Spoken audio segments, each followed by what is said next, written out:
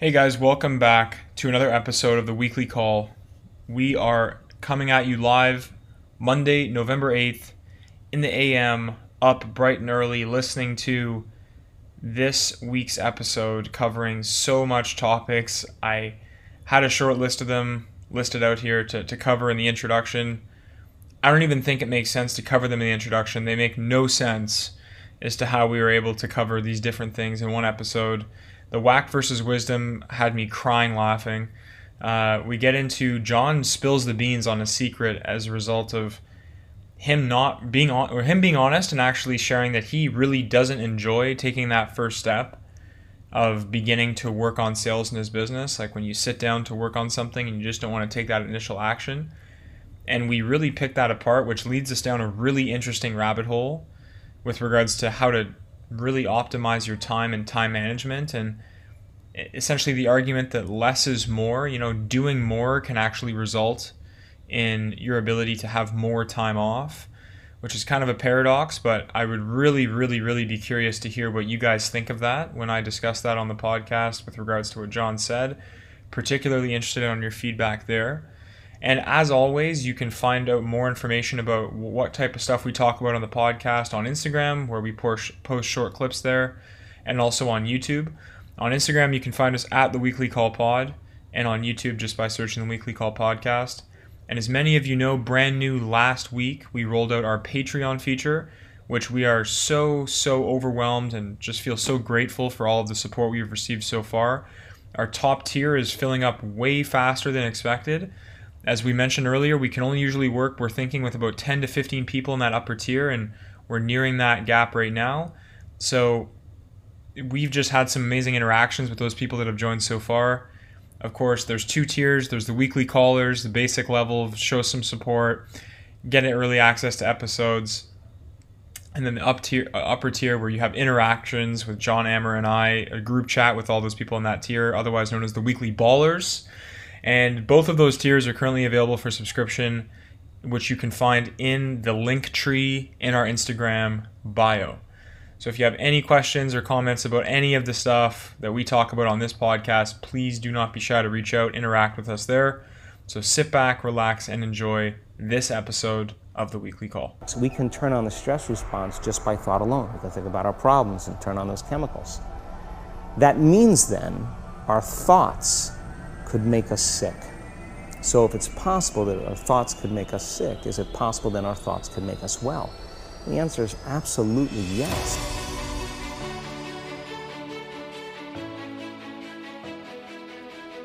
You're listening to the Weekly Call Podcast with Austin, Amber, and John. Welcome. It's enormously important that you do have the right friends. If they make you a better person than you otherwise would be, that's the ultimate gift. It deals, for the most part, with success. It deals with people who you started your life off with and what success does to them. People look at you strange saying you changed, like you worked that hard to stay the same. Like you're doing all this for a reason. Remind yourself, this fight that you're in, this is what will make you stronger. Hey guys, welcome to another episode of the Weekly Call. We just had the biggest, just the worst lead up to this introduction where we couldn't get our lives together. But here we are. It is episode 127 of the Weekly Call Podcast. It is week 2 of having our Patreon open for subscription, which we are so excited to start delivering value for. We have a bit of a different geographical arrangement here. So we got Amber out in Austin, Texas. Wait, shout out Elise for joining the Patreon. Yo, Elise, this is the first day we've had the Patreon. She's also open. a weekly baller.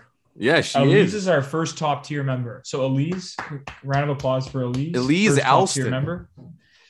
She's gonna be in the group chat with us. She's gonna have all of our time. So yeah, she's gonna get tremendous value here. She's got it. So excited to work with our first top tier member. We also have a lower, more casual tier that's with some more basic stuff, and we really encourage you guys to go check that out. So we got Amber out in Austin, Texas here now. Yes, sir. Amber's down in the South.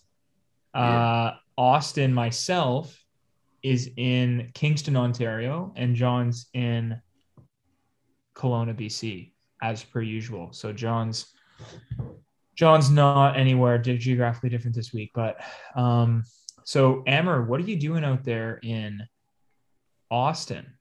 Yeah, so the idea sprung up like a couple of months ago. It actually came up on this podcast where we're like, yo, boys, let's go to Austin, Texas. There's like crazy property here. I'm staying in a 4-bedroom Airbnb with like 3 bathrooms. And it's like, I think 2,500 square feet. Can you guess? And it's 10 minutes from downtown. Can you guess how much this place costs? $600 to buy. Oh wait, Canadian or US? No, I'm saying like to buy this property. How much do you think it'll cost? When was it built? It's 10 minutes downtown, Austin, Texas. Is it brick? No, but like how new is the building is my question. Oh, how new? Metal roof, stucco? Really? Yeah, it's metal roof actually. Yeah. And this is a stucco inside. How many acres? Carpeted. I don't know the acreage, but giant backyard. Okay. I'm gonna go ahead and say 400,000 US. So it was. Oh, okay. Go ahead. Yeah, Austin, give us your guess. I was gonna guess 650K. Boom! $650,000. That's why Austin, Texas. Just a shot. I mean, it's just honestly, like I knew nothing, but yeah. Oh, I guess US or Canadian? I said US. I said he said US. He said US. Said US. Okay. But here's the thing. Austin, man. So we were talking like, yo, what it would look like to have like, I want to live in multiple locations in my life. I don't want to just be stuck in Toronto. Like in the winter, I want to have access to like other more, other areas. So, this is obviously in the future, but it's good to test out these things. So I'm like, oh, Austin, Texas, they have, open carry. You can walk down the street with a 50 cal sniper rifle if you want to. And enjoy the sights of the city. So have you experienced that yet? Like people walking down the street with like a, there's a guy who had like a revolver and a cowboy hat, but like on his belt, he had a revolver. Yeah. They're just like walking about and during the day. But yeah, it's beautiful out here. And I'm here living with James Fedek and Riley Oikle for the whole month. Yeah. Yeah. So for 28 days. One of the first guests we had on the podcast, Riley Oikle. That's awesome. And we got to get James on, man. We should get him on while you're with him. That's a great idea. I'll open it to him. Yeah. He's an extremely focused individual. So I don't know if it lines up with his goals. And if it doesn't, he won't do it. But if it does, he'll be on. That's actually okay. That's respectable. Oh, dude, he's so focused. You have no idea. He's insane. So he would actually say, like, if you were like, hey, you should come on the podcast while we're living together in Texas for a month, he would say, sorry, that doesn't align with my goals. He'd be like, that's just like not part of the focus. Like, I'd rather just spend time with you. Like talking with you, Right. I love that. That's kind of like have you guys ever met someone who actually can like, have you guys ever met someone that can successfully, respectfully decline a gift? Yeah. Yeah. It's very few people though. But like my grandmother's one of them and she's a gangster. Like if you try and give my grandmother a gift that like, I almost just do it out of shits and giggles. I try and buy her something that I know she's not going to like just because I love that she just won't take it. But she'll be like, hey, like, gee, I really appreciate this gift. It looks awesome. However, I'm not going to get any use out of this. And I would feel bad if I took this from you because it would deprive you of giving this to someone who actually would use it basically. Right. And I'm like, grandmother, you gangster. Wow. Right? Yeah. I know. By the way, James told me to tell you guys that you suck for not coming down here because he was really looking forward to meeting you guys. But okay. And that was the plan. So, you probably heard us talking about us meeting in Texas. But here's the thing we didn't even consider. We're going to another country. So it's like a whole different logistical nightmare for John Austin because you guys got to be out there knocking on doors as soon as you're back. So it didn't make sense. So we're meeting instead in Quebec City in December. But you guys are missing out. This is so beautiful. We're going to go to an outdoor gun range. We're going to go to a football game. We're going to go tailgating. So there's actually quite a bit that is in James's focus then. Like as far as not at all, actually. No, I would disagree. He takes I'm kidding. I'm kidding. The guy who says I suck, I'm gonna take a shot back. Yeah, fair play. Question. Okay, on the same line, when you're talking about houses, okay, primary residence. Where would that be? It occurred to me that it seems like, Amer, you place almost no value on a primary residence in the sense that like you clearly have the means to buy a primary residence. You chose not to. Correct. Okay. Austin. So, yeah, I am currently in the stages of buying a primary residence, and I've chosen to do so because where I live, the property prices are going up noticeably each year, and I want to live there for the rest of my life, or at least the foreseeable future. And I'm really tired of paying down someone else's mortgage. And it works out to be a certain percentage of my yearly income that it makes sense to put towards that. Like it's a small enough amount so that I'm not like kind of spent on a personal income or a primary residence. Sorry. Yeah. I've made that decision. You know what? I know to a certain extent that the money that I put into buying a primary residence could maybe generate more wealth elsewhere. I'm open to that conversation. It just depends on your goals, though. I just like, actually what do you want. I just actually want a house. Perfect. That's kind of my reason. I don't know what you guys think of that, but like, dude, if you have the means and you understand like what the cost of that, and you're okay with paying that price, yeah, like that's all really matters. But like for the last 4 years, I've just like invested it in stuff, and like it's gone well. But that's made more money than my primary residence is gonna make, right? So like I have to consider that. Yeah, you're right. No, maybe. I mean, forced appreciation is one route where I do some work to the house, but like, just banking on appreciation is what I find most people talk about their property doing, which is kind of just to a certain extent chance. There's research that goes into it, but a little bit of chance. Yeah. So I prefer to be mobile, man. Like, that's kind of I don't see you as the type of guy who would just outright buy a house and live in it. Like, I just don't even think that financials aside, I don't even really think that works with your style, if that makes sense. Like, I don't. Dude, like if I'm being honest, if I'm being honest, I'm going to give you guys a heads up here. Like maybe in the next year or two, depending on the finances of my business comes first. But I might come down to like Elmer and like get an Airbnb right next to you, Austin, and live there for a month, and then come down to Kelowna. And if you have an extra bedroom, John, I'll literally live with you if you're open to that stuff. You do that all you want, my friend. And hey, maybe I have a house. Maybe you stay with me. Maybe that's what I want to do. I just want to go. I want to explore. I want to hang out with John for like 30 days. Like, what would that be like? I want to hang out with you for 30 days. What would that be like? That would be really cool. And you know what? You'd see some sides of me you don't know for sure. No problem. Well, it is interesting, right? I mean, there's this sort of like I don't know, like this fantasy that I think that most people have of like, what would it be like to like, if you had enough money or or you just had enough investment income of some sort, that you could just sort of live anywhere you want, right? Like the fact that, I mean, and I'm curious to see how this changes over the next, coming years, because being geographically tied to your income seems to be changing. It seems like most people, obviously there's physical labor, okay, but even that's changing to some degree in the sense that we might see more like of an artisan style, right? Like where people will kind of like you used to call, there's a bad rap, we used to call them fly by night, but it would be interesting to see if there's like companies that prop up, that specialize in even businesses like Starbucks, right? Like in the trades business, like, if you work at Starbucks, you can go work at any Starbucks anywhere, right? You can transition, right? That exists. Doesn't really have, yeah.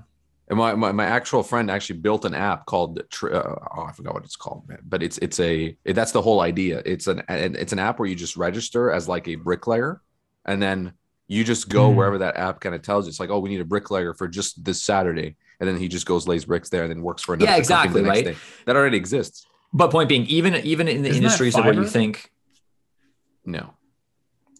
So even in the industries though, where you think that you would have to be geographically tied, even those ties are getting broken, right? Or even just extended, right? So I'm very curious to find out, how that shapes up, because the primary residence is in demand so long as people are tied geographically to their income. Think about what the demand to primary residences would be if, because right now people are not buying. Well, okay, I'm going to speak mostly for Kelowna, okay, but in a very broad generalization, okay, but I'm biased because I'm in Kelowna. You're not typically buying these properties for the cash flow. There's very little cash flow left in these properties at this point. I mean, unless rents spike exponentially. The cash flow right now is effectively zero if you're actually accounting for proper capital expenditures on a single family home. Okay. People are buying these properties for investment reasons, at least, through speculation of appreciation. Okay. Like, as in they're going to buy this and someone at later date will buy it for more later. Okay. You're not doing it for the income. Okay. Well, what happens when the demand for homes ceases to exist because people no longer need to live in one spot, right? Like Amer, you are someone who does not increase the demand for homes. You do increase the demand for rentals, though. Oh, for sure. Yeah. Apartment building. Yeah. And rentals are based on the income, not on the appreciation. Okay. There's not much speculation in rentals. Okay. It either generates the income sufficient to pay the bills, or it does or doesn't, right? Do you get an adequate return, right? So I'm curious to see, I think that there could be a lot of shakeup in that. There is a downside. I was at the airport and I got to the agent where you have to slide the passport. They ask you a couple of questions. So she's like, "Oh, where are you going? What are you doing?"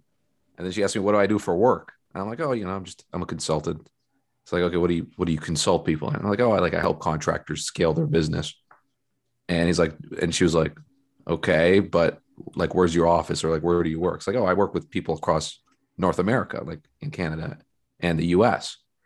So she's like, "Okay, ask me, when's the last time you've been to the US?" I don't remember that answer. When did you book your ticket?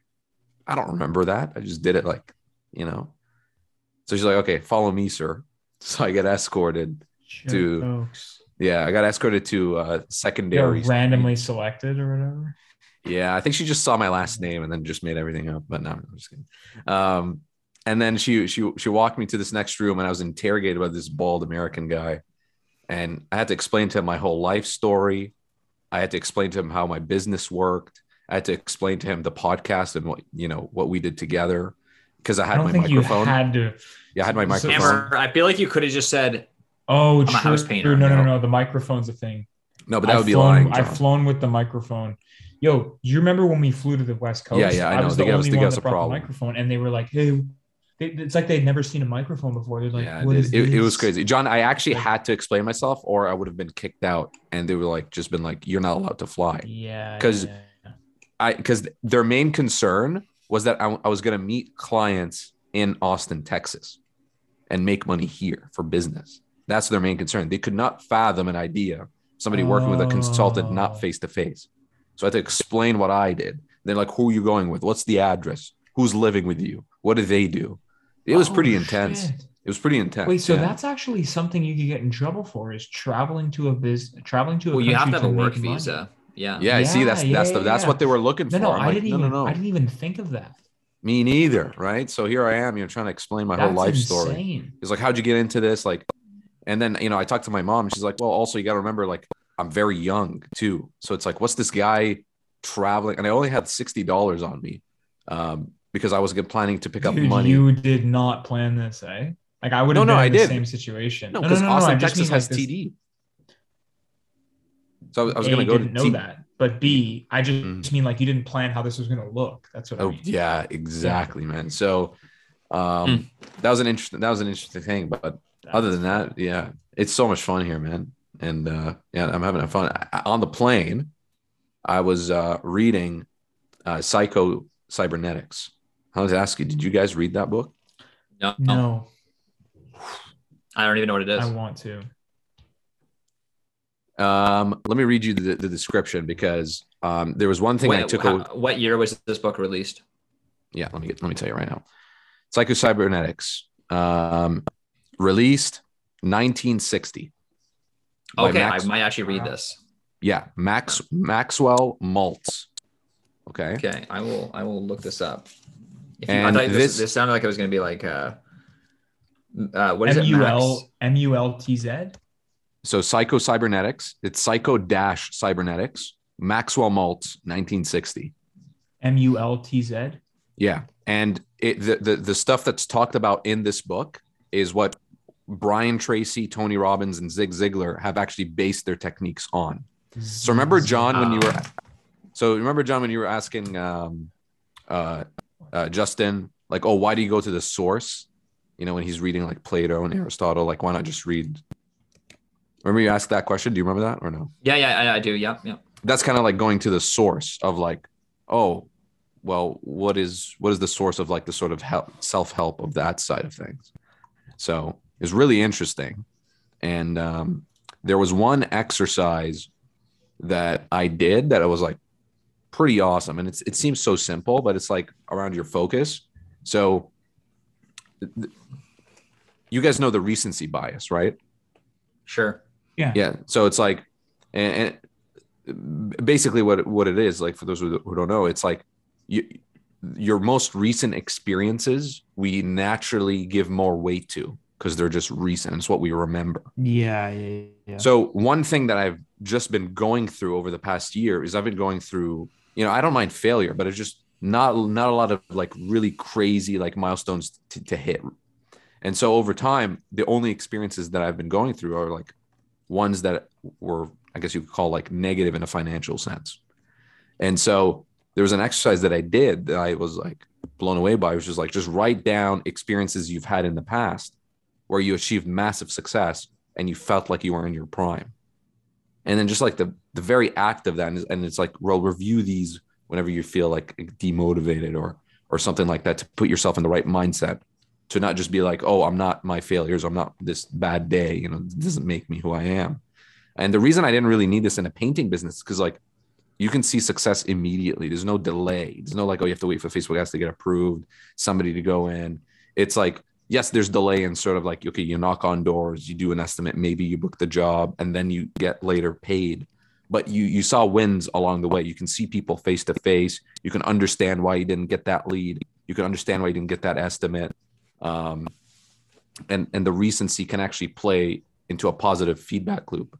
So that was like a really great thing I took away from one of the chapters that I wanted to share, because it was so like, it takes it really cool. Takes it one level deeper about like how psycho I guess that's a field. Yeah. So here's an example. He talks about like plastic surgeons. He talks about plastic surgeons and how they experience this phenomenon of a patient that comes over, thinks they're ugly because they have a big nose. They fix their quote unquote big nose, and then the person becomes a totally different person. They're like much more happy, much more courageous, much more attractive, much more charismatic, and then their life trajectory changes. But then there's other people who come to him for the same thing, ask for, to reduce their nose. They don't feel beautiful. But after the surgery, they would say, oh, nothing really changed. I'm like, I don't think you even did the surgery correctly. Or I don't feel more beautiful. And they keep getting stuck. Like, why is it that one person can have a different view of the exact same thing? One can change their life and one can feel like, oh, I need more surgery. And some plastic surgeons would exploit that. Like, oh, maybe because of your jaw, maybe we can work on that. Or maybe your lips, it needs to be filling. So he calls out those plastic surgeons. And he says that on the other hand, you have people who would have a scar, and instead of trying to surgically remove it, they're like really proud of it, because in their culture and their friends, it's like a battle scar. It's like they're proud of it. They're proud to wear it. And some people would have to remove that scar to feel that, while others would hold it. So it's like, why does that happen? Why do some people can go from one side to the next? And one thing I'm really, really afraid of, guys, like, to be frank, is I just simply don't want to be another statistic. I don't want to be one of those businesses that fails after 3 years. I just finished year 1. I don't want to be one of those guys like, oh, here we go. Here's another cocky guy from StudentWorks who did really well, thought he could do more, thought he can go into something else, and completely failed. And then that will completely just drive me, okay, now I get a sales job, and then all my dreams and who I am and my integrity falls off. I just don't want to be that guy. And it always starts in my perception of myself. And so I'm really active on like making sure I catch these things, and obviously making sure that I'm doing the work on a day-to-day basis and putting in the hours. But if I'm not watching these things actively, my confidence levels stagnate up and down. I mean, why do they stagnate? Like, why does your confidence stagnate? Like when you focus on the thought of failure. Yeah. So I'll explain to you. So I would put too much emphasis on like making a sale, for example. So let's say one of the things I need to optimize is my landing page. To do that, I have to hold everything steady. I need to hold my images, my angles, the rest of my funnel steady, which means all these things will entropy together, and I'll have to go through a month where I lose $4,000 because I can't change any variable except the one I'm testing for. So throughout this whole month, I would just be extremely discouraged. It would feel like there's no results. And there would be very little sales calls. The sales calls that I do get on, if I'm not actively aware of myself and my thoughts and my beliefs, I would completely botch because I'm so attached to closing the deal. And then that can play into a negative feedback loop where like, oh man, I can't even close deals anymore. I got to rewrite my script. Yeah, I can relate to that. I got to change my script, but then I'm changing my script while I'm changing my landing page, which actually like ruins a lot of things because I'm testing different variables. And then my results actually start getting negative. So I'm like, effectively, you're very attached. It seems like you're very attached to the outcome. Yeah. Right. Like whether it be failure by or default. Success, but you're very attached. Like you really don't want to fail. Right. Like that seems to be like something that comes up often on this podcast, is that like there's a, I don't know if there's deeper, shallower fears, but you have a deep fear that you could end up being, what you would label as a statistic. Right. But do you think that it also works in the reverse, that you're also very attached to, like, you really like, because there's I don't want to fail, but there's also that I really want to succeed as well. Right. Correct. So yeah. So that's are you trying default. to address both angles of that, or are you saying no? Yes. I just need to get okay. I am, and that's the thing. It's because like for every action is an equal opposite reaction, and by default, I get stuck in that mode, and I need to be able to kind of change that. So that book just kind of it's amazing. I would just read like the first 10 pages. You don't like it, just throw it away. Obviously, the preview you'll probably find. But like, did you feel like you were stuck in like a rut? Is that kind of?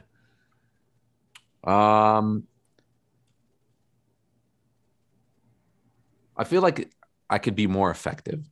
Yeah, I don't feel like 100%. Yeah, Austin, do you feel 100%? Not even close. Jesus. Yeah, me neither. I feel like I'm at like. I'll tell you what though. I'll tell you what. 75%. I look back in time to times where I felt like I was 100%, and then I thought back. I'm like, during those times, I felt like I wasn't 100%. Like, so I do you think that you ever like are going to get to a stage where you're like, you know what? Like, I'll give you an example. Today, I'll just explain my morning, and I'll explain sort of where, I'll tie it back in. So I woke up 5:30. I read for about an hour and 15. Okay. Went and got a massage from like 7:30 until about 8:45. Then I went for a 5-kilometer run. And then here's me sitting in the shower, like rinsing off. And at 10 o'clock, I had to call a bunch of leads. And I really didn't want to call these leads. I had to, but I didn't want to. And it's like, if there ever was a fucking morning that you would be in the perfect mood to call leads, it would have been that morning. Yeah. So here's my mind being like, John, dude, that. you could just call these leads tomorrow. There's not any urgency to call them today. You could just call them tomorrow. And here's me sitting here like, that's sort of interesting. Because I just kind of called myself out, like, John, like, if there ever was a fucking morning that you'd feel like it, wouldn't this be it? So like, maybe you should just give up on this idea that you're going to have this perfect feeling that you're just going to do it. And I got thinking, and it's like, it's so fascinating that, so much of life, it's like, there's like a door in front of you. Okay. And there's a gatekeeper, and you're like arguing with this gatekeeper of like, dude, let me through the fucking door. Right. And the gatekeeper's like, I don't know. And they're not hearing any of it. Right. You bribe the gatekeeper, you argue with them, you try and get a fight. They always win. And it's like, it's so interesting because it's like, all you have to do is just walk through the door and you're good to go. Right. And in this is analogy for sort of like, there's always this like idea that I'm going to be fully transparent here. This is very prevalent in my life, where it's like, I always feel like, fuck, like, but like either one, things will be more perfect in the future and I'll be happy, or right now there's like these barriers, like, okay, I'm not feeling it right now. Or, it never feels like the perfect fucking moment. Right. But then magically you take your finger and you just move it in a downward direction, and eventually it hits a screen, and the screen starts projecting voices. And then guess what? You're now talking to people. Yeah. And then you forget about it all. And then halfway through the calls, I'm like, fuck, dude, I love this. I wish there was more people to call. I know. I know. And then my calls stop. Crazy. And then I'm ambushed by another thing of like, oh, there's like 3 hours to your next thing. What are you going to do? And then it's like reading, you know, it's like, so I feel like, I don't know, is there ever a perfect time for anything? I don't know. Like the only time, even sex, like even the thing that like I just cherish beyond all belief. Okay. Even then it's like, is there ever really a perfect time? Like, I mean, like all day I'll think about how I want to have sex. Finally, the time comes down to it. I'm in bed with Tristan. I'm like, fuck, I'm kind of tired now. You know, like it's not even like, it's, you know, it's just not even, there's never a perfect time for even reading. I mean, reading is even one of the few things where in the morning, like I'm pretty spry. Like I'm pretty excited to go get my book. Right. But even then there's like some days where I'm like, I don't know if I really want to read this morning. Right. Yeah. So what I'm talking to, because I totally agree. Everything you said, 100% nailed it on the head. If you were to statistically lay out because I would call these mini fights that you have with yourself. Should I call these leads? Should I pick up this book? You know, should I go for that run? Those mini fights, statistically, John, how many of them do you end up winning? If I was to like really sit down and think about it, I'd say probably half. You'd win half? Yeah, probably about half. So half the time you would just not make the call? That's a lot. Oh. Wait, are you serious? Yeah. Half the time? Yeah. Like if I like, I'll 1 second. Let me go grab my sheet. Oh, this is blowing me away, man. Oh yeah. Give me your rhythm thing. From Austin, what about you? How many of those fights do you lose? Oh, I shouldn't grab that piece of cake. I shouldn't drink tonight. I should probably. Well, like, I mean, just I'll be very transparent here, just because, like, obviously, like, I'm not. If you're going like, across domains, I'd say I'm looking like at your whole life. I'm looking at your whole life. Like, I'll be transparent here because, like, obviously, like, I'm very comfortable with my success. So, like, you know, I'm like, if these are bad numbers, then great. I got a lot of improvement here. Okay. I'll read just like reading, for example. Here's the percentages. Reading is probably a pretty high one. By the way, just so everyone can understand what I just went and got. Okay, I went and grabbed just a handful of what Tristan, Range Rover Tristan, and I, we both do from the Compound Effect, which we both read probably about 6 years ago. Shout out to Alec Drury Singh. Yeah, by Darren Hardy. Yeah. You know, I'll even do this. The first 5 people that email me, I'll send you. The first 5 people to join the Patreon will get. Yeah. First 5 people to join the Patreon, I'll buy you the Compound Effect. So effectively, I'm reimbursing you. You know, the next 5 people to join our lower tier or the upper tier or any. The next 5 people, starting from this podcast on. So when the date of this podcast getting released onwards. Okay, point being though, the weekly Rhythm Register. Yeah. So the weekly Rhythm Register is just, you basically just write down a bunch of things you want to track, and it can change over time. But anyway, and so you have a goal each week, and then how I do it I do it as a percentage, like how much of my goal did I hit? So reading is pretty high. Like last week was 100%, then 80% the week before, 91%, 100%. Wait, 90%. 1 second, John. 1 second. I need to know. So do you track this per sit down to pick up the book, or do you? No. What's the measure here? Hours. Yeah, good question. It's the hours. Hours per week, or hours per day? How many hours per week? Per week. Okay, so. Oh, and then some days you might do 8, some days you might do 0, and then you have it breaking down. Well, no, there's no days where I read 8 hours right now. Okay, so what's your goal per day? Because surely you can break this 2 per week. 2 okay, hours. So you try to read for 2 hours per day. Yeah, on average. So 14 for the week. Yeah. So last you said yesterday you hit 100%, or are you speaking in weeks right now?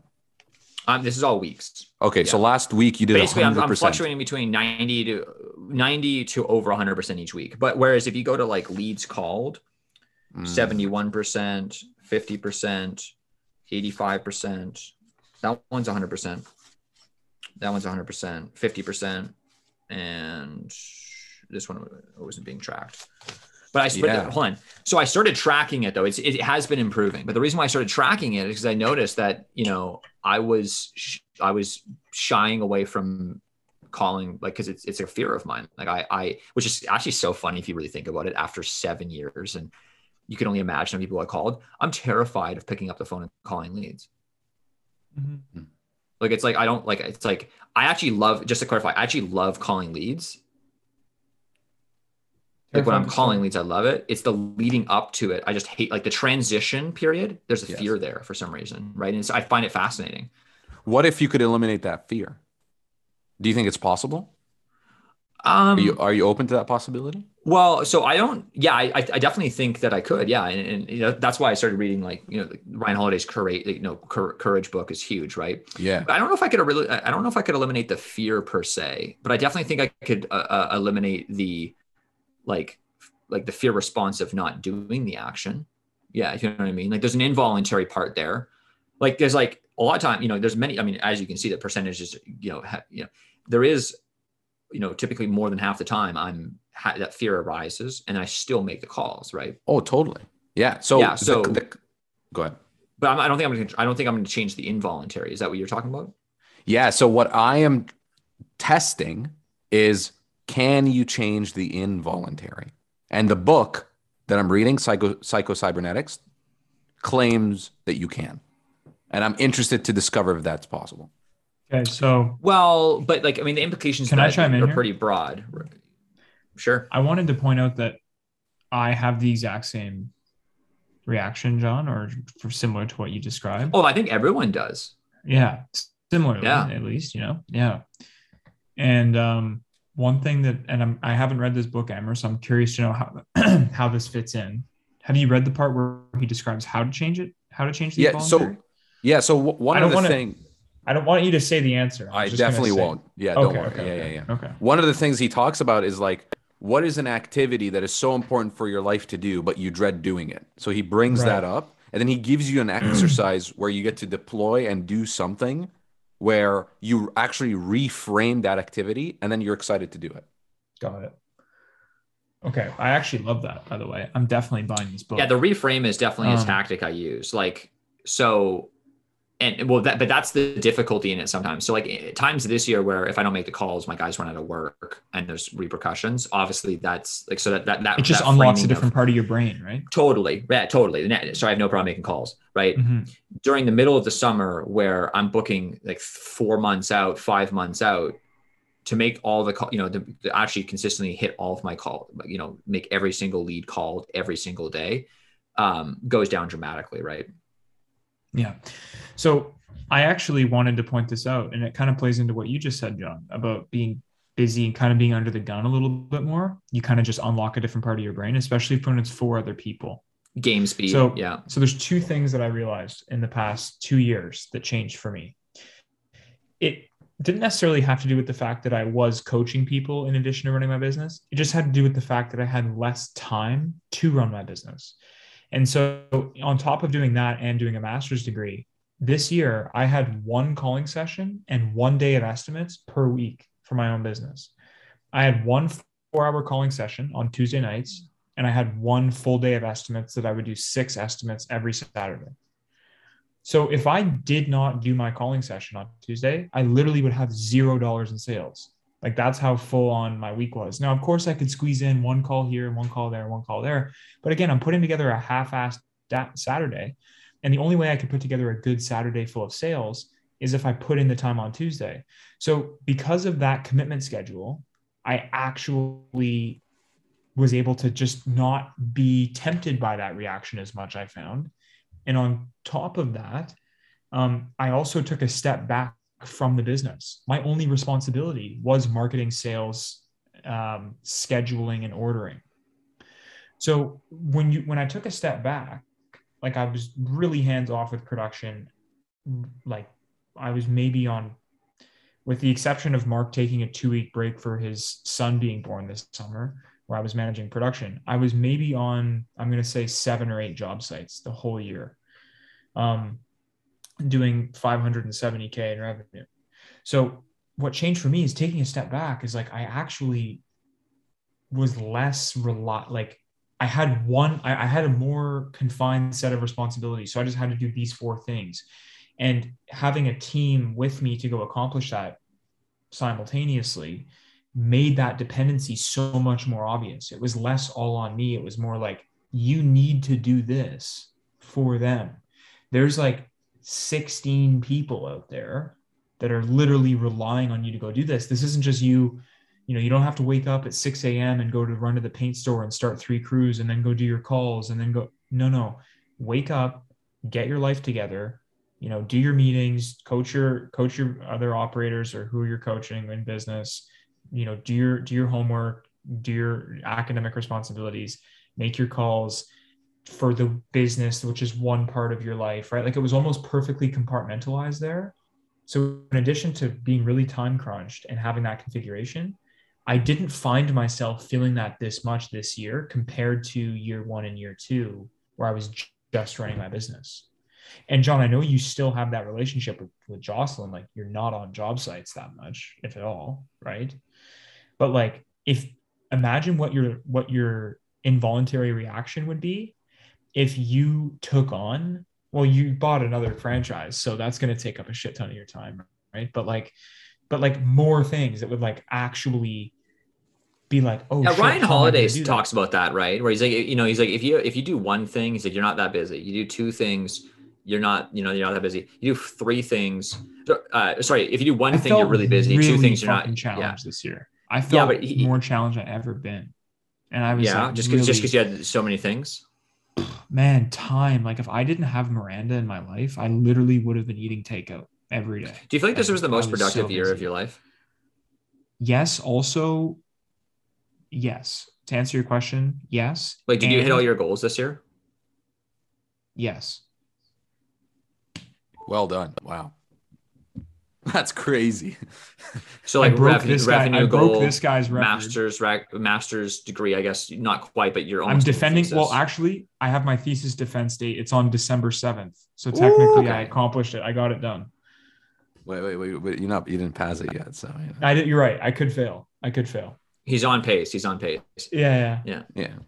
That was preemptive. I guess I didn't actually accomplish. And you also, I guess a big thing too this year that you accomplished, which might actually, kind of just completely fly on the radar, is that you sort of addressed of like what's next. Yeah, I was doing meetings in June and July for onboarding and onboarding / maybe one interview, but more casual. Like I was doing a lot since June. I was maybe meeting once every 2 weeks with Rydell. So, but that wasn't a huge time commitment or anything. But right now is really challenging because I'm leaving StudentWorks. I'm wrapping up my painting business and I'm just fully operational and running a roofing business. Hence why I've been rescheduling a lot of these podcasts. I'm sure you guys have noticed, like I'm requesting to reschedule a lot, like I'm really being challenged. Like Sunday nights are no longer just free nights because I'm currently running 2 businesses and trying to wrap up my business. I mean, I'm no longer DMing people because all their businesses are shut down because they're back to school. So that kind of freed up. But there's also the learning curve of running a new business. For the first time. Dude, in Ottawa, I just did a 4-day home show. Like I was there.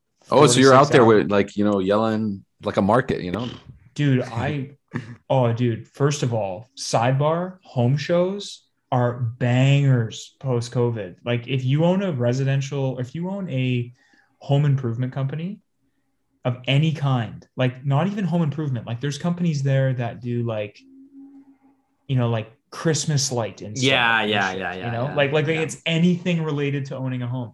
Yeah. You need to go to a home show. These things are like raves. People are so excited to be in a large room to talk about their homes after COVID. Anyway, side note, back to this conversation. Yeah, no, interesting. I'm definitely excited to do the home show this February. Yeah, no, it was just like the leads are off the charts. Like people are How many leads did you get in 4 days? Actually, I think Rydell as a company. No, you. Well, keep in mind that the home show was outside of my turf. So like the home show is in Ottawa. My turf is Gatineau. So like 20% of the people coming to the home show are Gatineau, right? Like the home show is 40 minutes outside of Gatineau. So people come to the home Rydell, show. I got how many people? So from Rydell personally, there?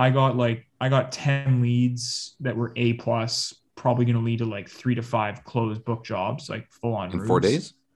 In 4 days, yeah. But like Rydell as a head office, probably I'm gonna say 80 to 100 leads, easily 20 to 30 jobs that like full 8-point done in person, 10% committed, appointment set up, like done deal. Wow. Yeah. Amazing. So no, I think that's unreal for the home show poll. But back to this conversation, what I was trying to mention is that like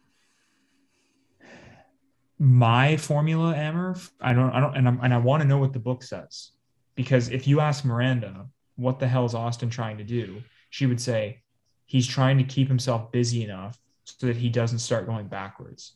Like she actually said that to me recently. She was like, you know, because she's also starting a new career and we're finding it pretty challenging as a couple, you know, time management wise. And like, for just managing our lives, because someone who was like literally helping me manage my life is now starting a full-time career. Yeah. So we're just talking a lot about that recently. And I was just sharing with her that like, you know, my goal is to stay as busy as possible so that I just don't start moving backwards. Cause like, I know that's going to happen. Like even the fact that I stopped DMing people, like I'm no longer coaching 8 people. Like I literally feel a void of like, I'm not exercising that muscle anymore. You know, like I'm not hopping on calls with every Monday for the past 2 years. I was doing back to back meetings with 8 businesses to talk about, you know, like, and that's gone. Like that's a huge void to fill, you know, like just mentally, not even time wise. Yeah. Like how am I going to stimulate myself to keep doing that? You know, and there's all these things that I'm trying to fill it with. And anyway, but Amber, I want to know, my solution is to stay busy enough so that I don't have time. Like I'm not giving myself a chance. Like if I want to run a $500,000 business, I need to do calls Tuesday, estimate Saturday, no choice. I don't give myself the room for that involuntary reaction we were talking about of feeling like I don't want to do the calls. Is that something that the book talks about? Oh, 100%. Yeah. Because what if, this is just a what if, but like the idea is like, what if you just had your Tuesdays and Saturdays and got better results? Because you maybe it happened. I ran the largest and most proficient business I've ever run this year, only doing that. No, but what if you do less? Okay, well, what I'm trying to say is based on what I experienced this year, I would believe you to answer. Yeah. I would answer that question. I think it would be better to do less to be more precise with my time. Yeah. The main thing the book talks about is the self-image and how you perceive yourself and how that's always changing. And this is why I brought this up, which is throughout this whole year, and I'll be very transparent here, like throughout this whole year, my self-image has just like, it's just different from how I saw myself after accomplishing the different things, which is kind of a dangerous thing if I'm perceiving myself only based on the results, which was John was pointing out. And I'm aware of that. But it's like there is a way to have more control over your self-image. Whereas if I feel more introverted, not as confident, that can really like damage my business. What if I was able when you say self-image, you're talking about like how you perceive yourself, you know, socially, economically, so on, or like what do you mean by self-image? Everything. So it's like, oh, I am confident in a stage setting. Okay. Do you think that your self-image was accurate? Like, you know, in that transition period from like, okay, I just finished running my Student Works business. Do you think you had an accurate self-image at that point? Well, it doesn't matter if it's accurate or not.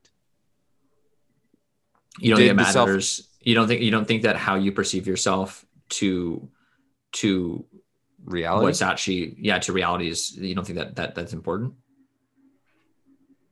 Not if you're getting what you want.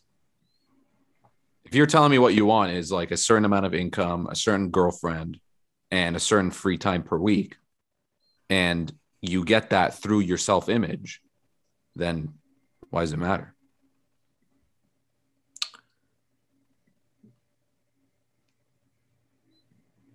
Like, I don't know, maybe I'm missing something, but like, sure. Like, I guess like the argument for like what is, I guess the argument for like, okay, like how you perceive yourself, like, is it like a fake it till you make it argument? Like, I'm not really like, I'll give you an example. Like if you thought you were extremely proficient in sales and you actually weren't, okay, you're saying that doesn't matter. I think that's like I think that's a good thing. If you think you're really good at sales, but you're bad, when you go out to do sales, you're going to get negative results because the market's telling you you're bad at sales. But because you're so excited to be really good at sales and want to get good at sales and prove that belief right, you're going to actually go out of your way to go and learn why you weren't closing these deals, why all that. So wait, you think that by having an inaccurate self-image, you'd actually be more inclined to learn than if you had an accurate one? Correct. Because here's the opposite. Let's say you thought, it seems counterintuitive, but yeah. So let's say you were like myself. Like when I was growing up, some of my teachers would say, Amer, you're bad at math. Okay. You're just bad at math. And like, oh, you should just avoid numbers. You're more of like a talker or whatever. If I believe that, well, what do you think my confirmation bias is going to be around math? I'm only going to really remember events of me being bad at math, of me failing tests. And then I'm just going to tell myself that, yeah, I am bad at math. Yeah. Like you'll start telling yourself the story of like, hey, I'm just not this. Right. I'm just not good at math. And like, Amer, why don't you just learn math? Oh, it's just not me. You know, okay. But fair enough. But how do you think that would interact with someone who thought they were excellent at math, but they really weren't? How do you think that would interact with like, yeah. Well, there's not just a yes or no. Like, it's not like you're good or bad at math. Yeah. No, I understand there's probably nuance to what we're talking about. Like John, the answer is where's the feedback? If somebody, because this happens with celebrities, when they feel like they're being really having an amazing character and then doing really bad things, but they're surrounded with people who maybe block the bad feedback, then that's dangerous. If you think you're really good at math, but you're getting terrible grades, but you never see your grades, that's dangerous. But you're going to be seeing your grades. If you think you're amazing at math and you're failing tests, that's going to be like, oh, well, why did I fail? I'm good at math. I shouldn't fail. Amer, let me go figure this out. So if you thought you were bad at something, but you were actually good, that's detrimental, right? Correct. Because if you thought you weren't attractive, but you actually were attractive. But thinking you're amazing at something or having like a very, let's say like a, I don't know, like just basically overestimating your abilities or, having a sense of grandiosity or, because I mean, that's what it is. I mean, isn't grandiosity just accentuated belief in oneself, right? Like, is that not what we're talking about here? Like, so I gotta Google the definition. If we're playing the word game, I don't know. I have to like look it up. Well, I'm not trying to play the word game. I'm trying to use the word grandiosity. Okay. Yeah. So, but like, so you're an advocate for grandiosity. Like, I'm just sort of confused on the misbelief in one's abilities. Like, I don't understand how that would benefit someone. Like, that's not true. I can understand ways in which it would benefit someone. I'm just surprised to hear that you're an advocate for it. Kind of. What's the question? I guess I got lost. I think we're getting a bit confused here, John. I think you're saying. Yeah, that's why I'm asking. Like, do you? And because I want to get this straight. So first of all, I don't think it's grandiosity. Because the definition here, it says imposing in appearance, pretentiously, being pompous and pretentious. Like, even relates. Hold on, no. Just to clarify, that's exactly what we're talking about. Pretension is like making things appear one way when they're not. Yeah, but we're not appearing. But we're not appearing to other people. It's just to yourself. Okay, I suppose, but is that not like acting pretentious towards oneself, like pretending that you're something that you're not? Yes, sure. Yeah, but if someone was pretentious, well, I didn't. I used the word grandiosity, right? So thinking that someone, I'm just surprised that that you're saying that that's beneficial, like that someone thinking that their abilities are greater than they actually are is like conducive to success. Well, it plays into confirmation bias. Like the best, I guess, here's a really good example. If you have a belief that you're amazing, an amazing speaker, that's going to give you a lot of confidence, right? That confidence can really loop back when you're actually in front of a stage. And that confidence can play into a good speech. Now, you may not have won the competition, and you may have not had the best structure, but that confirmation bias of you saying, oh, I'm a great speaker. My mom always told me I'm a great speaker. And I remember cases of being a great speaker. That's going to give me confidence to be a great speaker. It's going to make me want to become an even better speaker. So I buy books about speaking. I join Toastmasters. I do all these speaking things. Yeah, but do you really think that it's always a self-fulfilling prophecy? Because I mean, I'm starting to understand what you're saying. Like you're saying that, look, if you believe that you're bad at something, you're going to be bad at something. If you believe you're good at something, you'll be good at something. That's a very generalized way. Sure. Yeah. Thank you. Exactly. Yeah. But do you actually believe that plays out like that though? Like, do you really, because I mean, isn't that basically the premise of the book, The Secret, right? Where it's like, if you just think and believe, you'll just become, right? Is that not sort of one of the first things that the psycho-cybernetics talks about is positive thinking and how that's not what this is. I feel like, okay, good. Okay. I was gonna say, I feel like we might rehash affirmations. So affirmations, if you do them incorrectly, is just positive thinking, which is not effective. Thinking your abilities are greater than they actually are, is that not considered positive thinking? If done incorrectly, then yeah. But there's a way where you can do it actually correctly. Can I chime in here? Because you're not just dealing with the conscious, you have to deal with the subconscious part. Positive thinking is like you're losing your job, and then your friend tells you, hey, if you just say everything's going to turn out okay, it's going to turn out okay. That's delusion. That's dangerous. That's not what this is. That's positive thinking. That's not what the book is about. That's not why I don't mean they keep nickeling it down, but you would argue then that in that situation where that guy's losing his job, that he should actually not he shouldn't believe that he's bad at his job. He should actually be like, you know what? I'm actually amazing at my job of being wrongfully fired. Right. John, no. So I think I know that I'm cherry picking a little bit. No, you're not. I don't think that we're talking about the same thing. So, okay. So John, if I understand correctly, you're saying that when you tell yourself that you're good at something or better than you actually are at something, that doesn't serve a purpose other than inflating. Well, like another example would be like someone who's completely out of shape, want to confirm who thinks they're super in shape. That's not productive. Got it. I think I agree with you there. I think so. Yeah. So does Amber. Amber, you're saying if someone told John that he's bad at running a business and John believed them, that he would actually be worse off. But does that not actually just further the point that it's important to have an accurate self-image? Like if someone walked up to The Rock. No. Okay. No, John, but that's what you just said agrees with Amber because can I read this? It is important to have a good self-image, which is why sometimes people can't. Hold on. Because hold on. Something that I thought I heard was that thinking that your abilities are greater than they actually are is productive. No, that was never said at any point during that. No, I said it and I agree. It is productive if you do it correctly. No, what's the correct or incorrect way? No, because then you're not trying to believe. Yeah, see, Austin, I think Austin, not trying to believe that I misheard better something. Than you actually do, Amber. You're trying to believe that what you do, or you should. Sorry, you're trying to believe that you shouldn't let other people tell you that you're good or bad at things. You should remain objective about your own evaluation. I mean, that's part of it. But I also agree with explain John. Something. It doesn't follow the KISS principle in my opinion. Like, okay. Well, no, it's simply I agree with John. What you just said, John, I agree.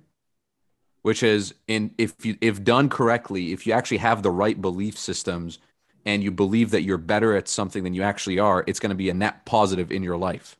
Because if you just believe that you're an amazing salesman and you're actually not closing any deals and you're blaming the world, but you have a strong belief that you're an amazing salesman, that's not how you do it properly. You need to also have a belief that you are amazing at getting feedback and that you are amazing at actually understanding how to perceive things and that you are more curious than ever to figure out how to improve yourself. It's like a combination of things that leads to this. Okay, I mean, I'll suspend, judgment for now. I mean, let's continue on with the point. Yeah. Yeah. So numerous patients have said to me something like the following: if you are talking about positive thinking, I've tried that before. It just doesn't work for me. However, a little questioning invariably brings out that these individuals have employed positive thinking or attempted to employ it either on particular external circumstances or in some particular habit or character defect. I will get that job. I will be more calm and relaxed in the future. This business venture will turn out right for me, etc. But they have never thought to change their thinking about the self that was to accomplish these things. Jesus warned us about the folly of putting a patch of new material on an old garment, or of putting new wine into old bottles. Positive thinking cannot be used effectively as a patch or a crutch to the same old self-image. In fact, it is literally impossible to really think positively about a particular situation as long as you hold a negative concept of yourself. And numerous experiments have shown that once the concept of self is changed, other things consistent with the new concept of self are accomplished easily and without strain. I mean, it's an interesting argument. Yeah, one of the earliest and most convincing experiments along this line was conducted by the late Prescott Leckey, one of the pioneers in the self-image psychology. Leckey conceived of the personality as a system of ideas, all of which must seem to be consistent with one another. Ideas that are inconsistent with the system are rejected and not believed, therefore not acted on. How long ago did you read this book? I'm like a week into this. It seems like you're like really bought into what he has, like into what he has to say. Here's how I read books. I buy into the book, and at the end, wait, what? Austin, what's so funny about that? No, just the way you said it. It was like, oh, how far in? Oh, well, I don't know how you read. Well, no, but it's just the reason why I say that is because it seems like you've read this book, and it seems like it's a good book. Like, damn, do you get a kick? No, I know that, but it's just, dude, like it's. What is there something like, wrong? I've read a lot of books. I don't know. Something? No, I don't think so at all. No, I've read a lot Here's of how books I read before, books. but I don't necessarily like put the clothes on and fucking, you know. Well, that's how I do it.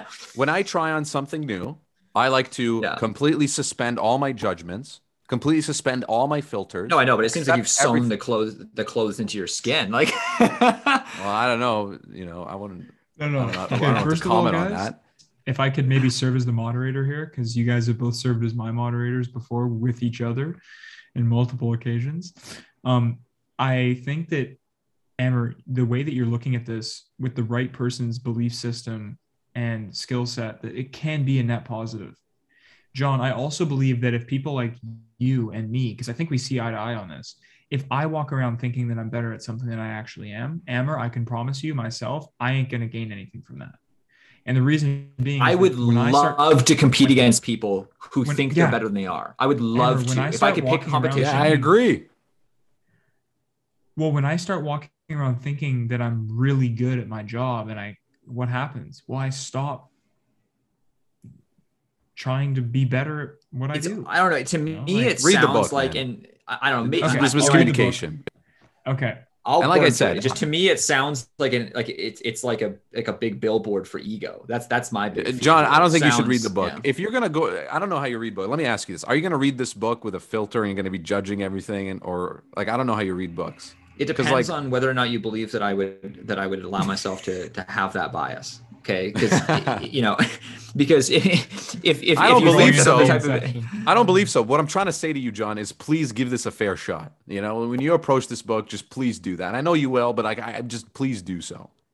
Okay. Anna, how about and this? How I read books is I like to be extremely open-minded, accept it as is, try it. As Darren Hardy said, do the things in this book for 21 days, suspend disbelief. Then based on those most people results, are open-minded to things that fit with what they want to hear, right? Yes. Confirmation bias. Yeah, I know it's a joke. I mean, I'm saying that like would you I mean, is this accurate description that you, that's why I was asking if you felt like you were in a rut. Do you feel like you were maybe like you felt like you weren't performing the way you want to for the last couple, you know, however long? You feel like maybe you've been lost at times. You feel like maybe, you know, you could be a better, stronger version of yourself. You feel like, you know, maybe you made some wrong decisions at some points in the last, you know, little while. And you were looking for something that was going to then, oh, okay, I find this thing and I'm just going to click into place. Right. Does that at all fit at all? If clicking if clicking into place made me more consistent, then yes, that's what I'm looking for. Yeah. I'm not looking for a magic pill or a shortcut. It doesn't exist. There's no such thing. Well, but no one looking for magic pills says they're looking for magic pills, because we all think that magic pills are ridiculous. Like no one, you know what I mean? Like no one buys the snake oil saying they're looking for snake oil. Like, you know what I mean? Like that, because otherwise you would never have bought the snake oil, right? Like no one who clicks on the email scam says they were looking for an email scam, because otherwise obviously they wouldn't click on the email that's a scam, right? I mean, obviously the lens that I'm looking on is that the moment you tell me that the source material for Tony Robbins is this, I'm thinking like, damn, dude, like that's the wrong glacier to hike. Yeah, but okay, but why? Like, why do you have that judgment of Tony Robbins so quick? Like, there's obviously a racket that you have on Tony Robbins. Not so quick. Like, it's not like it seems like it's quick. Dude, the moment I said Tony Robbins, you went like this, bro. Well, that my hands going up was quick, but my formulation of that opinion was not quick. It wasn't like I misread that. It wasn't like I didn't hear. It's not like I never heard of Tony Robbins before this conversation. You said his name, and all of a sudden I just wrote him off. That's not how that happened. I don't know if that's what you mean by quick. I don't know. Okay. I don't know if you 6 years quick. Like I don't know what you right. Like it seems like over the years, my experience with Tony Robbins has mostly been met with people that have disappointing results in life. But can I just ask you a question? Could that be like, is there a confirmation bias to just remember those people? But so here's the interesting thing though. So like Corey McKinnon did Tony Robbins. So did James Fedek. They're extremely successful. Dude, absolutely. I'm not, there's no doubting that. I mean, like there's Chamberlain, the Prime Minister of England, shook hand and not, I mean, this is actually a pretty egregious analogy here, but shook hands with Hitler and said the guy had strong character. Okay. Like people make misjudgments. Okay. It's not, there's no, I think this comes back to the point of the book though, Amber, right? Because one of the points of the book is how do some people go through X and experience Y while some people go through X and experience Z? Yeah. Right. Like, well, just hear me out though. So what you're saying. But like, here's the thing. Like I've always found this very interesting. The people that have a great experience with Tony Robbins, people who have a bad experience, okay, merely seems to be the people that hopped off the train, so like I've met so many people. I mean, Amber, even look at yourself. I mean, the last time, my last Tony Robbins experience that I know that you've had, okay, was you coming on the podcast, which saying I'm going to do $1 million. I was delusional. Yeah, in your defense. Yeah, exactly. Yes. Like but I don't walk away from Marcus Aurelius's meditations in a delusional state of I'm going to do $1 million. That's like there's almost zero. There's almost a 0%. So against John's values. Yeah. I see it. So Amber, there's like a 0% chance of me reading meditations and me walking away making a statement that is absolutely absurd. Like it's just not a thing, right? Because you don't walk away from meditations with grandiosity, pretension. It doesn't happen. Oh, I actually one of the things that Amber, in the book, it literally says to live your life as if each day is your last, without frenzy, without apathy, without pretense, right? Like that's like, there's not really any way of interpreting that as in, I'm going to go take over the world tomorrow. Like, you know what I mean? Like that's not an outcome that's like on the spectrum, right? But it is a very high, I will let you speak, I promise. Okay. Because this is important. This is the premise of my argument. Okay. That's on the menu when you listen to Tony Robbins. Like it is a very reliable outcome that people walk away from Tony Robbins on top of the world, super fucking jazzed up. I'm going to fucking do $1 million. Never happens with meditations. Do you walk away with meditations like, we need to like in a calm state, right? Got it. So, okay. First of all, I'll let you talk. First of all, I love you because you gave me good faith there in that example. You gave me good faith that I went into Tony Robbins with a rational, opinion of what I wanted to get out of. I'll be honest. I went to Tony Robbins looking for like a magic pill. So the filter that I had on was, was one that was very ineffective. Can I just clarify? The goodwill I was giving you was that when you made that statement, it was you had literally just came up to the I think you, if I remember correctly, you were in the conference room. You walked up to your room, fucking clicked record. We were the first people you spoke to. If there ever was a time that any human was ever going to say something that was completely egregious, as far as how over the top they were in their goals, it's probably 30 minutes after listening to Tony Robbins for 4 days. Yeah, it's not 30 minutes after reading Meditations, though. True, because it's just different content. It's true. No, I actually agree with that. Yeah. But I actually know some people, John, who would hold Marcus Aurelius and the Meditations as reason to look down on people and to judge people and to feel superior. And they've entered that book with those lens to kind of look at it. They didn't read book 2, chapter 1, which is literally the start of the book. But that's what I'm saying. To wake up each morning John, let him talk. To wake up John, let him talk. Sorry, I know, but I mean, come on. I mean, no, but John, opening the book is to wake up each morning and remind yourself, okay, that you're going to meet people that are truly, surely, and to remind yourself that you're just like them, okay. Not in blood, but that you see the shade of the same spirit of the universe. Yes. How the hell could you possibly interpret that any other way than you're just like them? There's no looking down there, right? You've seen the beauty of the good, the ugliest of evil, right? That we're supposed to work together like 2 hands, like 2 feet, like 2 eyes. There's nowhere in there that you're interpreting looking down on people, right? I mean, how even advocates not putting your hands on slaves. John, it's not his point. Let him talk. It was a pretty. Sorry, I took offense to that. Yeah, that's fine and I love that. And when you read, maybe you don't have any lenses on, you don't have a filter. Some of these people that pick up a book, they're only retaining certain sentences and completely forgetting others due to confirmation bias. They're looking for things to support them. When I walked to Tony Robbins, I was only looking to motivate myself. I was feeling down. I needed some juice. So what do you think I came out? I came out with the juice. I started yelling. I was motivated. I didn't go there for a rational step-by-step. Okay. I wanted somebody to your tell argument me in a more respectable light. Basically what you're saying is, okay, like, John, it's not fair to blame Tony Robbins because these people walked into it with the wrong lenses. Yes. And that's what I did. Yes. And some people pick up meditation. I mean, it's a very generous argument to Mr. Robbins. That's for sure. I mean, but I actually do think there is a very valid point in there. Right. And I'm open to that. And the point I'm making is it all depends on the lens that you put on.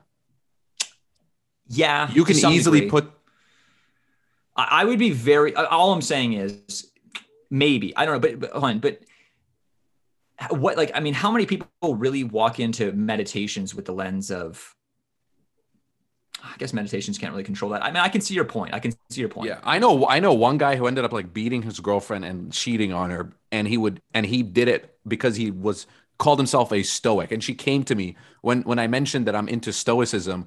She's like, oh, that garbage, my boyfriend, this and this and that. I'm like, why? And she was like, stated the argument that led to this beating where she asked him, oh, Bob, let's call him Bob. Hey, Bob, like, would you be sad if I died? And he was like, no, because I'm a stoic, emotions aren't really that high. And, Marcus Aurelius talks about being, sturdy and not let emotions to carry you. She's like, well, what do you mean? You're not going to be sad when I die? I guess you can, because my argument would be that's a gross interpretation. And you're saying, well, yeah, but this grandiosity, that's a gross misinterpretation of Tony Robbins, right? Is that, yeah. Thank you, sir. We have arrived. Yeah. Okay. Yeah. So, yeah, if you want to read the book. I mean, I suppose that the clarity of text certainly matters, but I mean, I'm not necessarily, fully won over on that. I still think that it's a problem that needs to be addressed in society, that, there is a large segment of people that are looking for this magic formula. And yes, obviously that's not a, you don't want to walk around with that lens. But I do also think that there's a pretty large segment of what's called the personal development world that preys on that magic pill mentality. Right? It's a very large segment. Okay, I agree. And there's a large segment of plastic surgeons. And this sounds like the glacier of that, like the stream that all of these guys are like bottling that water and like selling it to people. This seems like the glacier of that, right?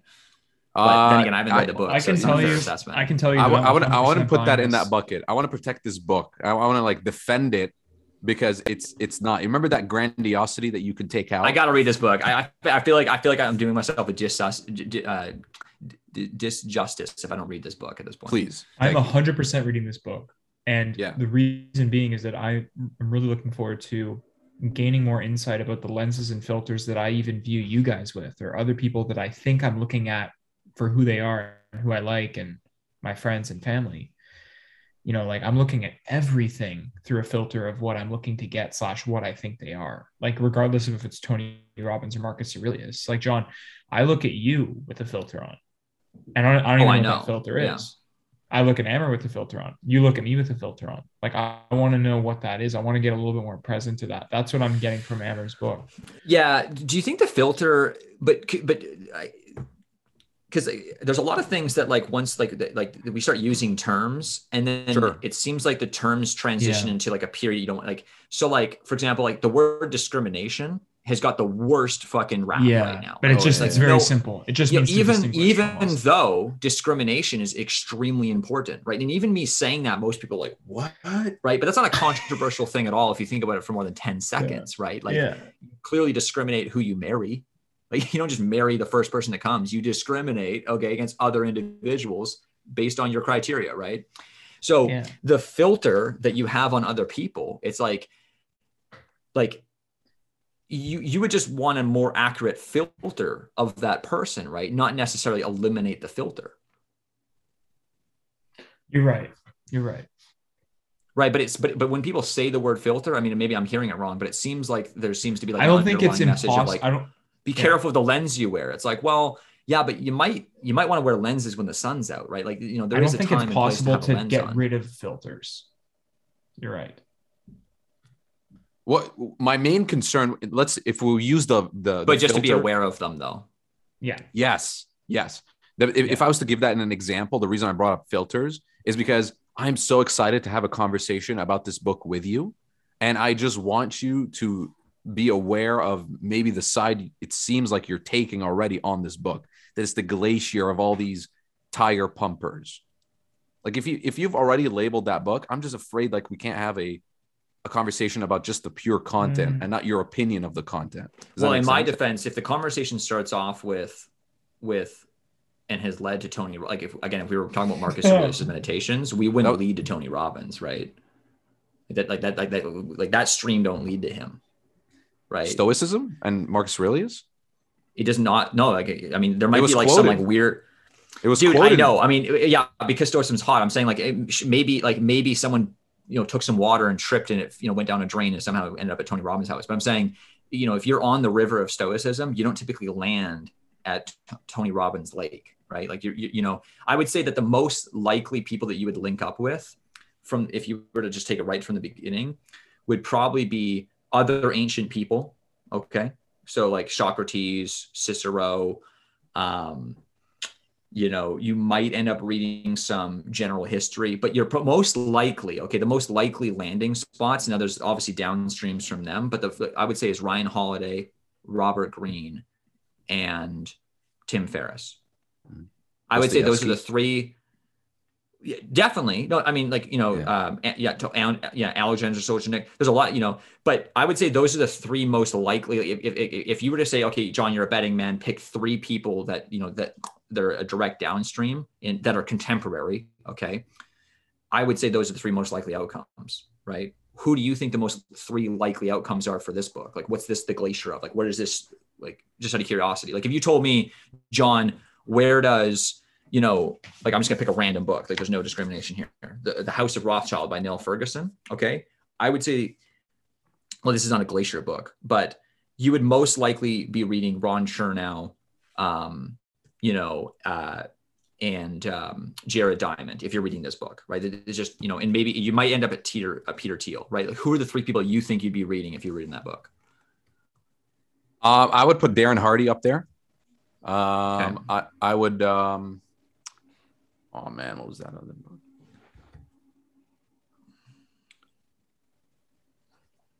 I would put Jordan Peterson up there as well. Those are the two that come to mind. Okay, super interesting. Okay. Yes. I put Darren Hardy and Jordan Peterson.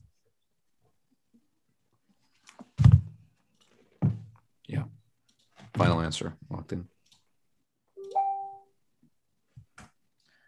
Okay, well, Whack versus Wise. Yeah, I think we could do Whack versus Wise. I think I love a good Amber John kind of like it's back to the self-affirmations route, right? Like it's a similar route. It's a similar. Yeah, self-affirmation and the wrong lens can be seen as positive thinking. We're not going down it. We're just not going down it. I choose to not even. Last sentence. No, but that's the sentence. Self-affirmations in the wrong lens can be seen as positive thinking. And that's not what heroin technically has some specific uses. Okay. No, read the book, man. Read the book and let's discuss it. If you read that book and you still hold the same opinion, I would love that conversation. I'm so looking forward. But if you read that book, and I hope you'll be open to the other side, I think that'll be pretty damn cool. But yeah, let's do Whack versus Wise. Yeah. Tell you what, I was very open to the other side. I've been on the other side, right? I've seen how those guys live. I hope that if like the world ends and we all get trapped somewhere and we're all like hiding out trying to survive, that I'm with you guys, so that like if we want to entertain ourselves, like there's no Wi-Fi, there's no anything. No, don't even say it. Don't say it. I'm just gonna spark this debate about, and it's just gonna be like literally this conversation could literally go on for years. I'm not kidding. Like I've seen you guys. When we were in Vancouver for a week last year. It won't go on for years though. 3 days. It won't. It probably won't go on for years. Remember when we were in that Airbnb in Vancouver and John marched into your room and got your book and you guys went through every single affirmation? It was so hilarious, and you guys were just going round for round. Yeah, that was fun. That was fun. Okay, let's do Whack versus Wise. Okay, so was last week we had Justin Broder on? Yeah. Okay, so I played a song that I thought was whack that turned out to be pretty damn good. So I gotta recover by bringing out an extra whack song. Okay, so we're going. I love these. So this song, is this like where like the guys got like guns without the safety on around kids, and like there's it's kind of even worse. Like these guys are, as they're recording the song, are skitzing out off lean. They drank so much cough syrup that you hear their reaction. I didn't even know that was a term. You can skits out, like skits. You'll hear it. It's in the song, and yeah, you'll love it. Oh, how is this, man? Why do people do this? This is up and coming song. Wait, give me screen share. Yeah, it's up and coming, and yeah. So there you go. They've drank so much cough syrup that they're starting to have physical reactions that do not allow them to sing properly. So, right. Oh my god. So this is YNJ. And this is Elevator Music. Okay. Featuring Louis Ray and RMC Mike. Yeah. So this is a combination of some people from Michigan, some people from around the area. So, you'll here we go. The fire. We got grease. Wow. Come here, back. Come here. Let me fuck you on the elevator. Hit my bitch with my eyes closed. I'ma meditate. Oh, you talking about like you gonna meditate her? Okay. Bitch, I graduated from the streets, you an 11th grader. My new crib called 2.5, you a Section 8er. Make my bitch leave her old man, I'm a separator. 10 milli hit his right lung, he need a respirator. Like, damn, I think he did. Alright, fuck that young nigga, I ain't tripping about it. Young dog think he MJ, I brought Pippin out. Latino bitch talking while I'm hitting, she said kill it, Poppy. Fuck my head up, last week I seen a real zombie. What we on, bro? Where we going? Damn, we hype. Alright, this dog shit. Closet full of too much. Kind of store he on? Always keep me up to date like a cordless phone. You get it? Like, phones is up to date. Like, I got the iPhone, so I got a lot of shit to talk about. Nigga story long. I be holding up a lot of weight like Corey Bones. You know Corey Holcomb? Of Wild Out. One nigga was. My It's actually a terrible song. Yeah, it's just terrible. What's even happening right now? Like, not even the lyrics. Like, you could put these lyrics over a better song and it would maybe seem a little bit better. But like, yeah, I don't know. There's not a lot going on there. It was whack. So the How do you find these songs? Balance has been restored. Well, you know what happens? You know, you read Marcus Aurelius Meditations. You nowhere, you never. This is never a checkpoint. It is. Look, he says, "I'm a meditator." No, it's a different thing. It's a totally different thing. I'm a meditator. There you go.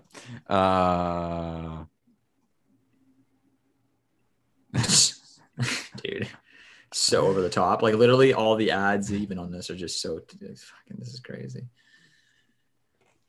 Okay. Bitch throwing booty in the A. Bitch throwing booty in the club. She an ass shaker. If I smell a little booty or see crumbs, I'm a bear mace her. Hit her on my hit her on my California king. I'm a bed breaker. Try to hit her with my foot up. I'm a leg breaker. Bitch want to give me good neck. She a head chaser. She gonna put a dose of pussy on me too. She a med taker. Ha, shit. You get it? Like she gonna fuck me while I'm high.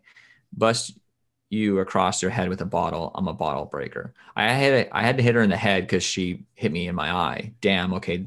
That's what you did, Lou. All right. I just lied to my bitch because she all right. I just lied to my bitch, but got away because it sounded true. You know, I swear to God, I'm at the booth and it sounded true. I just put a bitch on the road. She might pull up with her friends. She got mileage too. And she got a good brain. She in college too. Okay. So this might actually be the funniest example or comparison that we've ever done, because I'm going to read something that's pretty deep. Okay. So to everyone listening, please choose between what we just read and what John elevator music. So who is YNJ going up against this week, John? Ray Dalio. YNJ versus Ray Dalio. Now this I can't wait to see. This is not a very long. This is 2 paragraphs. Okay. I think it's going to be and there's a lot to this. So I'm going to read a little slow.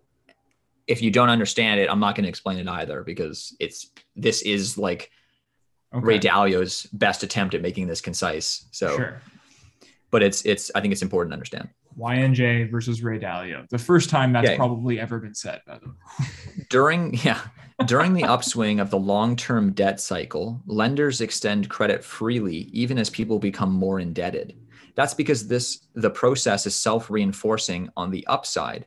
Rising spending generates rising incomes and rising net worths, which raises borrowers' capacities to borrow, which allows more buying and spending, etc. Mostly everyone is willing to take on more risk. Quite often, new types of financial intermediaries and new types of financial instruments develop that are outside the supervision and protection of regulatory authorities, cryptocurrencies.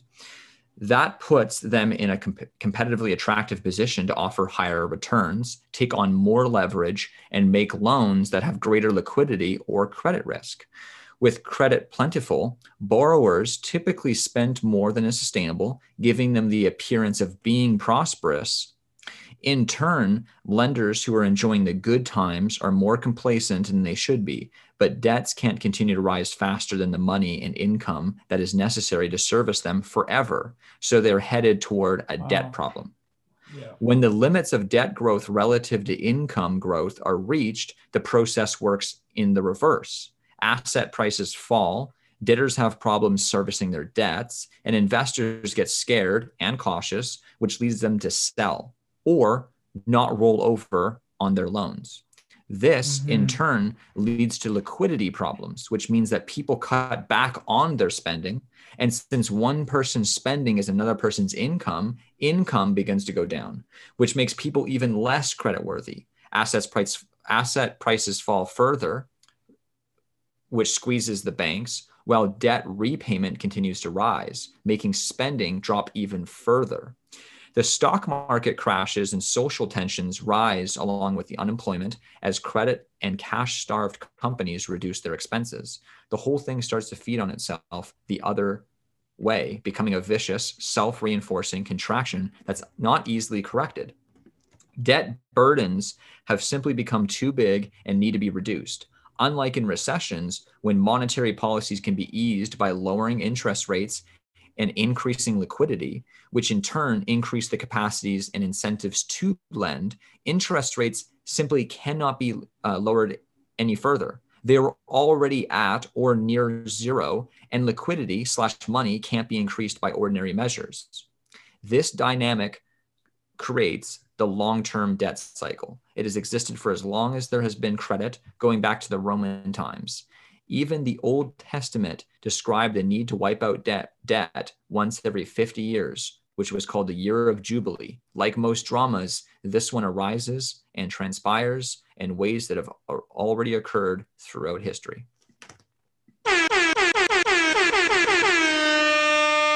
Ray Dalio with the dub. Yeah. I don't know. We've probably done like 70 of these. I think Wisdom is 70-0. I think. I don't know if we've ever. Probably not. There was one time. I want to say there was one time with. I don't know if it was with Tristan. Maybe that time. Maybe. And there was one time that I think you had a track from Kanye that was pretty good. Yeah, Kanye's goated. I don't know. But John, just so I understand. But yeah. Yeah, just so I understand. The best way to protect yourself from this is to not have cash, but have something like gold, silver, or real estate, commercial real estate. To protect yourself from what? This debt cycle and it reversing financially. I'm going to try and explain in a very, Homer Simpson-esque way what Ray Dalio would say. It depends on if the downturn is inflationary or deflationary. So if it's inflationary, well, clearly you wouldn't want to own the currency that's being inflated, right? Yes. If it's deflationary, then it wouldn't be such a bad thing. Well, it wouldn't be. I mean, if prices were dropping and your buying power was increasing, it wouldn't be the worst thing. Now, interesting enough, depending on the type of debt and specifically the way it's structured, okay, inflationary depressions are actually fantastic for debt holders. They're terrible for lenders. I'll give you an example. Like I have a car loan that's like 5% or something like that, okay? And I have it for the next like 3 years, okay? Well, what happens if inflation over the next 3 years is 5% or more? Oh, yeah. What's the lender's real return? 0. Exactly. Now, can they renegotiate that debt on the car loan? Not on mine. Yeah, because the agreement's already done. It's already done. Right? Now, so this is where it gets really interesting. Do you think the car dealer cares? The car dealer? Yeah. No. Why? The bank. Because he's not doing the lending. What, do you think the bank even cares? No, because they're lending from the government. Because they secure it. It's called securitization. They take all of those loans and they put it into like a, basically like a, it's basically car loan backed security. Okay. And they sell that to who? Another bank? No, they sell it to a consumer. Oh, it's like a retail customer, right? They sell it to, someone's buying that, right? So you don't want to own the debt if it's being, if the currency that it's denominated in is being eroded away, right? Yeah, I gotcha. But if the monetary policy, if the buying power is increasing, okay, well then it's great to be a lender because you lent out at 6% and there's actually less money in the supply than when it began. So that now the currency you actually are getting paid back in is going a stronger dollar value. Yeah. Which book is this from? This is from Big Debt Crisis. It's actually not you could say it's a book. It's more of like a mixtape, like a college course. Okay. Yeah. It's like a sort of like a sleeve that has 3 books in it. One is about 100 pages, which to put in perspective, I typically read about 50 pages an hour or more. Okay, depending on the size of the book. So roughly 50 pages an hour. That's crazy. Usually about a page, about a minute, just over a minute per page. Okay, depending on how thick the book is, etc. Okay, like Ryan Holiday's pages you're reading in like 15 seconds because they're just so short. A small book, right? It took me like 10 hours to read. Wow. This and for those people that haven't been getting a lot of highlights, it's because I was reading this book and it's a physical copy, so you weren't getting any of these. That's what I actually had to go look up this quote. Yeah, sorry. And and then there's 48 case studies of different financial debt crises over the last like 2,000 years or whatever it is. And then there's also like 3 that are like detailed overviews of the 2007 crash, the 1929 crash, and then the Weimar, I guess it would be Republic, I think it was, of Germany. Yeah. So he talks about all those crashes. Oh yeah, but like the book itself though is just talking, like it's just giving you the framework to then look through these case studies. I didn't bother looking through the case studies. I mean, that's way above my pay grade. Oh my God. I don't even understand that.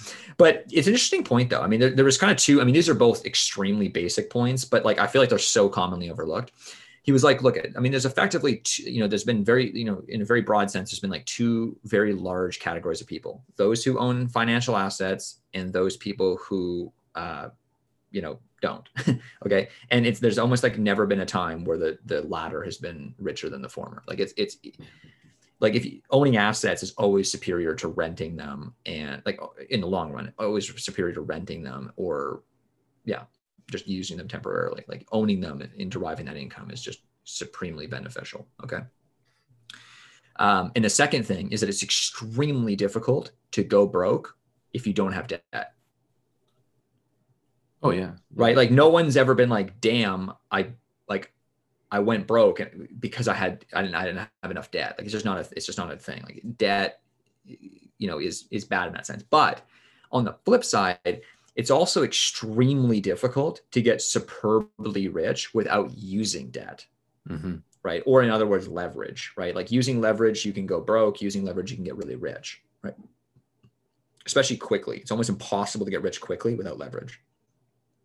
Mm-hmm. I would say it's actually impossible effectively. I mean, I don't know how you're looking for asymmetric returns, right? So yeah, I mean, there might be some extreme examples of someone like, creating some sort of absurd painting or something like that that sold for, I don't know, something crazy like that. But I thought those were 2 like just super basic, really interesting points, Yeah. Cool, man. Any closing thoughts, boys? I kind of enjoyed this one. This was fine. This was good. This was good. I actually like when Amber and I disagree. I know, because I'm a disagreeable person. It's so much fun. It's entertaining. All right, guys. We'll see you next week. Peace.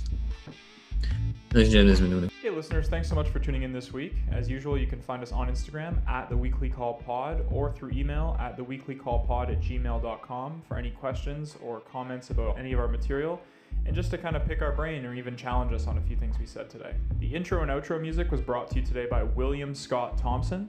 You can find him on Spotify under that name. He has a lot of other great material on there that you can go listen to as well. Thanks so much for tuning in this week, guys. We'll see you soon.